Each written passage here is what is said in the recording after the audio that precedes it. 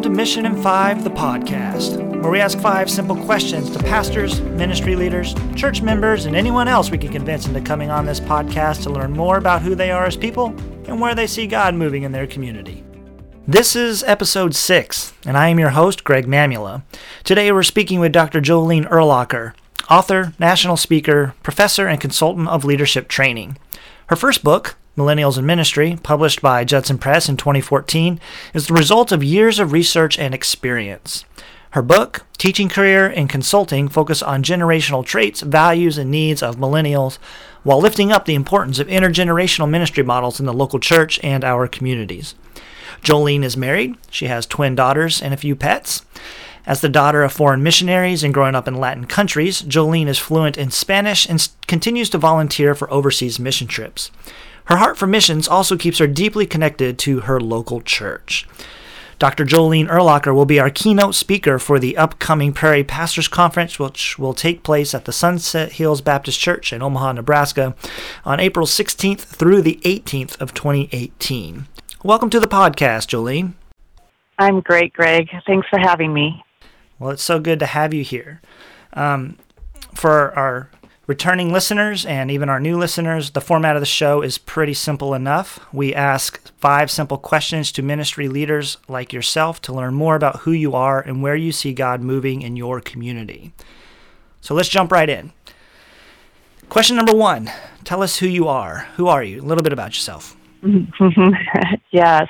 Well, like you mentioned, Greg, I grew up on the mission field, which I think is critical to just my perspective, because I grew up having to think cross-culturally and understand people coming from different perspectives and with different insights into situations and interactions than I had. And I think that really prepared me for the work God has called me to today with intergenerational ministry, which I often see as a cross-cultural ministry to an extent. I think another piece of my story is that I was the oldest of 6 kids. So the youngest is 15 years younger than myself. Wow. So in my family, I have boomer parents who are still missionaries. 3 of us are Xers, and my 3 youngest siblings are millennials. And I now have 2 Gen Zers in my house. Yeah. So I like to say that, just studying generations, and specifically generations in ministry context, really became a part of my passion, even as I just interacted with my family. I have a younger sister who is a missionary. I have a younger brother who's a pastor. And then, like I said, my parents are missionaries and pastors. So just seeing the ministry heart and passion within my own family, and then seeing how they approach things differently based on their generational perspectives has been very informative to me as well. Like you mentioned, I've been in Christian higher education for many years, about 15 years, and then working with young students and helping them engage as they're going out into ministry context has been kind of critical to who I am as well. So I'm a big sister, I'm a ministry daughter, and I'm a teacher at heart. So that's a little bit about me. That's great. Thank you. Question number 2, how did you get here? How did you get to your current ministry setting? What made you want to become a professor?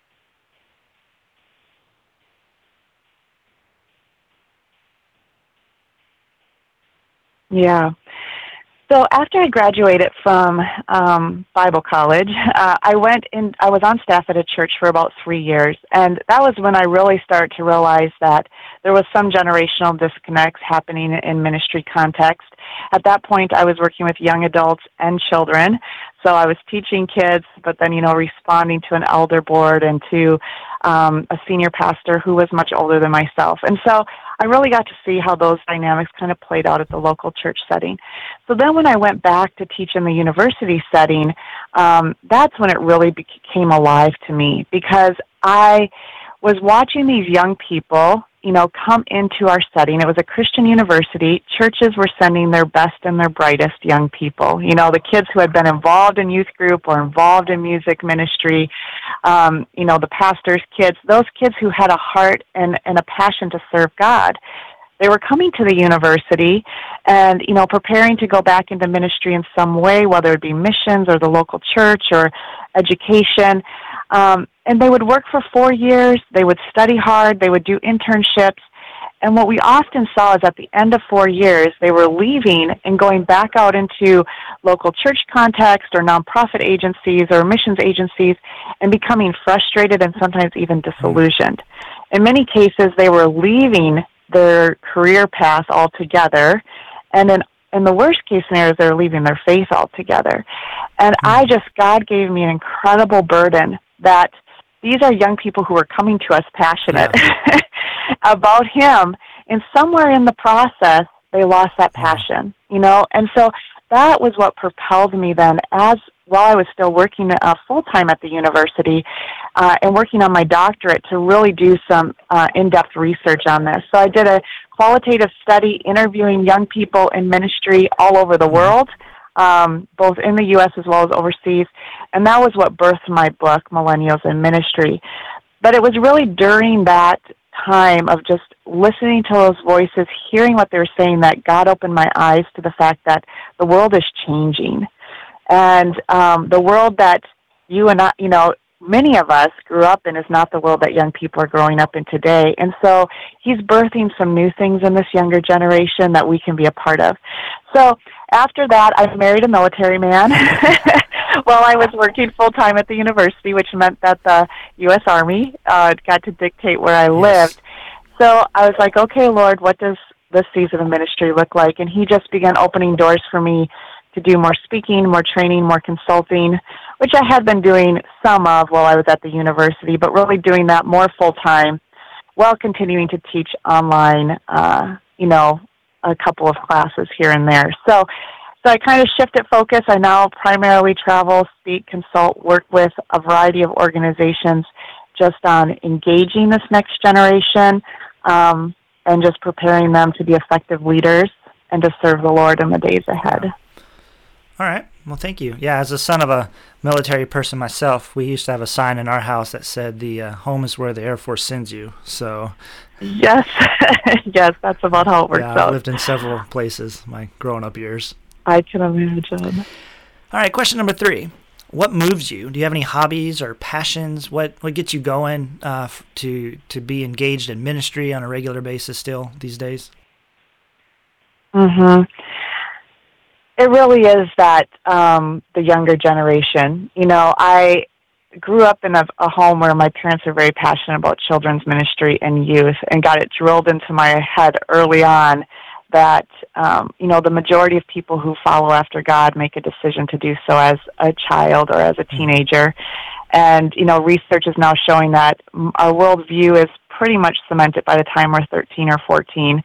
And how we live that out really fleshes out by the time we're young adults. So I am just a firm believer in those early years and being able to be a part of investing. I have 2 5-year-olds now myself, so that's passion. So I'm actively involved in children's ministry and youth ministry pretty much wherever I go. But the other thing that really drives me is helping young adults in the world that we're navigating today, understand how to take that worldview or that faith that they developed as children or as youth and integrate it into their life as it is today. The fact of the matter is that I can't ask my mom how she managed technology with me as a young kid because she never had to. Or, a teenager today can't ask me how I navigated social media as a teenager, as a young adult, because I never had to. So we're really having to build the bridge as we walk on it, as teachers, as mentors, as pastors, and as young people today. Try to understand how does our faith fit into this technologically advanced world? How do we retain an identity in Christ as we live in a globalized, diverse society where there are many different points of view coming at us all the time? How do we appreciate diversity while retaining a deep personal conviction? And then the other challenges of just the relativistic society that we live in, where kind of everything goes. We have no absolute truths. What you believe to be true is true for you. And this is being ingrained in young people at a very young age. So what gets me fired up is being able to really engage in the lives of young people as they're navigating these things. I don't always have the answers, but I do know the Word of God, and I have the maturity and experience to come alongside them as they're navigating and to ask the questions together and to figure out what it looks like together. The other thing that I love is to have them teach me about the world. So, I mean, just last night I have a Bible study group, and there's, a couple millennials in the group, and, one of them's teaching me how to use a new social media app. And then we turn around and we talk about Scripture and how it applies to our life today. So I just really see how God is bringing about those key relationships among mature believers and pastors and leaders and those who are growing and developing in their faith and really helping us to support and encourage one another. So, I mean, that's my hobby, hanging out with my kids and modeling faith for them and helping them as they process it, and then hanging out with the other young people that God brings into my life and just figuring out what it means to be a person of faith in our context today. Yeah, so you were talking about integrating their current worldviews that have been shaped as young children and lived out as young adults with the Christian story and narrative. Yes. So what's the difference between integration and changing their worldview to something else? I mean, is there a difference? Is that where some of the tension lies? Is that we have all these generations in a church with different worldviews, and we're trying to get the generation below us to change their worldview to maybe the generation ahead of them or something like that, or vice versa. Younger generations are trying to get older generations to change their worldview. But you use the word integration. What's the difference between those changing worldviews and integrating worldviews? Yeah, that's a really great question, Greg. My next book that's coming out in August that I'm working on right now, I call it The Daniel Generation, Godly Leadership in an Ungodly Culture. And it kind of gets to the heart of what you're talking about, because what I believe the younger generations really represent or reflect is the life of Daniel. And if you study the life of Daniel, Daniel was born in Judah, right? Where there was a pretty consistent worldview. Right, exactly. Whether people followed it or not, they all knew the Torah, they all knew the rules. The temple was there, the priests were there. It was a very set worldview, and it's fairly stable in many ways. And suddenly Daniel found himself uprooted and placed in Nebuchadnezzar's palace in Babylon, where there literally was not a temple to go to offer the evening sacrifice. There were no priests to offer sacrifices. He could not practice his faith in the same way that he was able to in Judah. And what I believe, he had to then figure out, how do I remain faithful to the law of God in this new context? He had to learn the language and literature of Babylon. Absolutely. He had to live in this very different kind of context and figure out, okay, what does my faith look like here? So I think often what we're doing is, the older generations, we've lived in Judah. We've lived in a fairly stable culture for the past, 100 years or so in America, with a lot of Christian ideals underlying our moral values as a nation, and that has all shifted. And so young people today are trying to navigate how do I live out my faith in Babylon? Well, my pastors, my leaders, my parents are teaching me how to live in Judah. I don't live in Judah. So I think when we think about worldviews, one of the most valuable things that's coming out of this period of cultural transition, from what I call the modern era to the postmodern era, there's other terms you can use, but Judah to Babylon essentially, is for all of us to get down to what are the elements of our worldview that are based on tradition and culture. And this is true of the older generations as well as the younger generations. And what are the elements of my worldview that are based on Scripture? And so when we can distinguish those, we can all agree on the ones that are based on Scripture, or at least that's a point for us to come together on, right?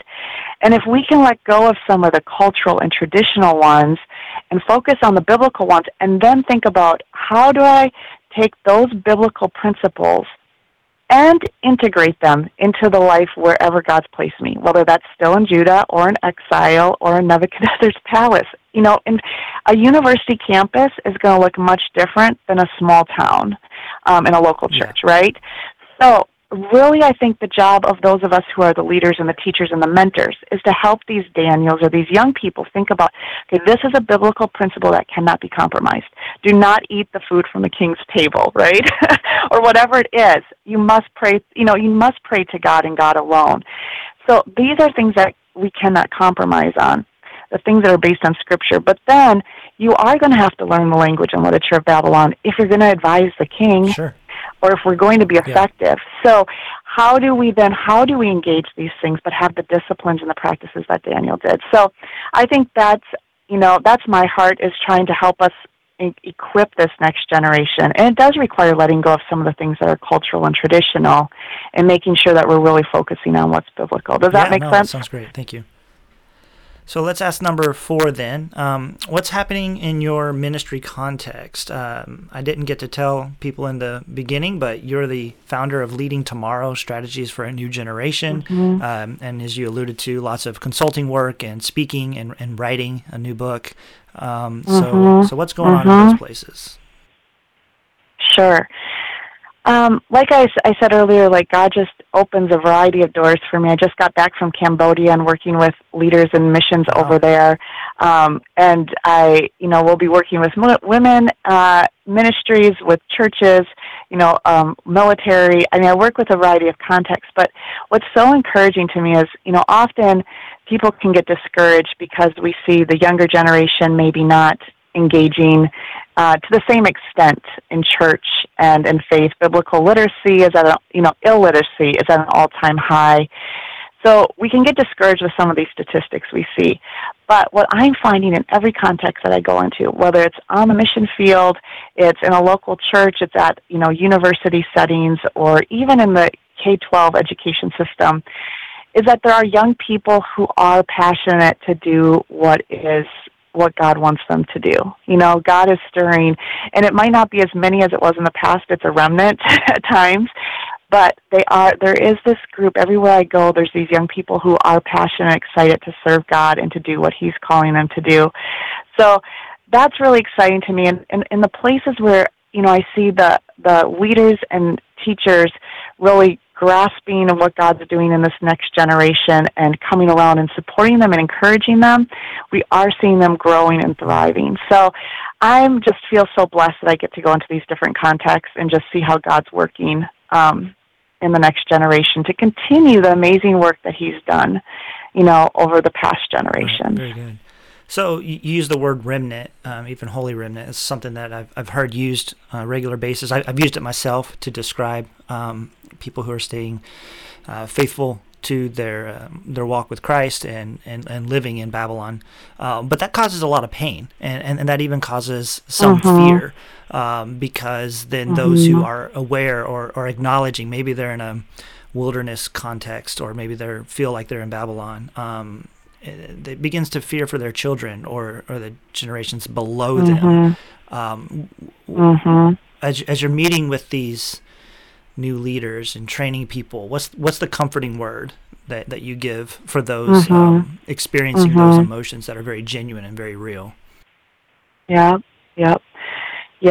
As a mom of 2 preschoolers, I definitely feel those emotions myself at times. Because it's like the world that they're going to live in is one very different from the one that I've gotten to live in. And I think there's 2 things. One is often, really there's very little in Scripture about, as believers, our comfort and happiness being God's number 1 priority. Right.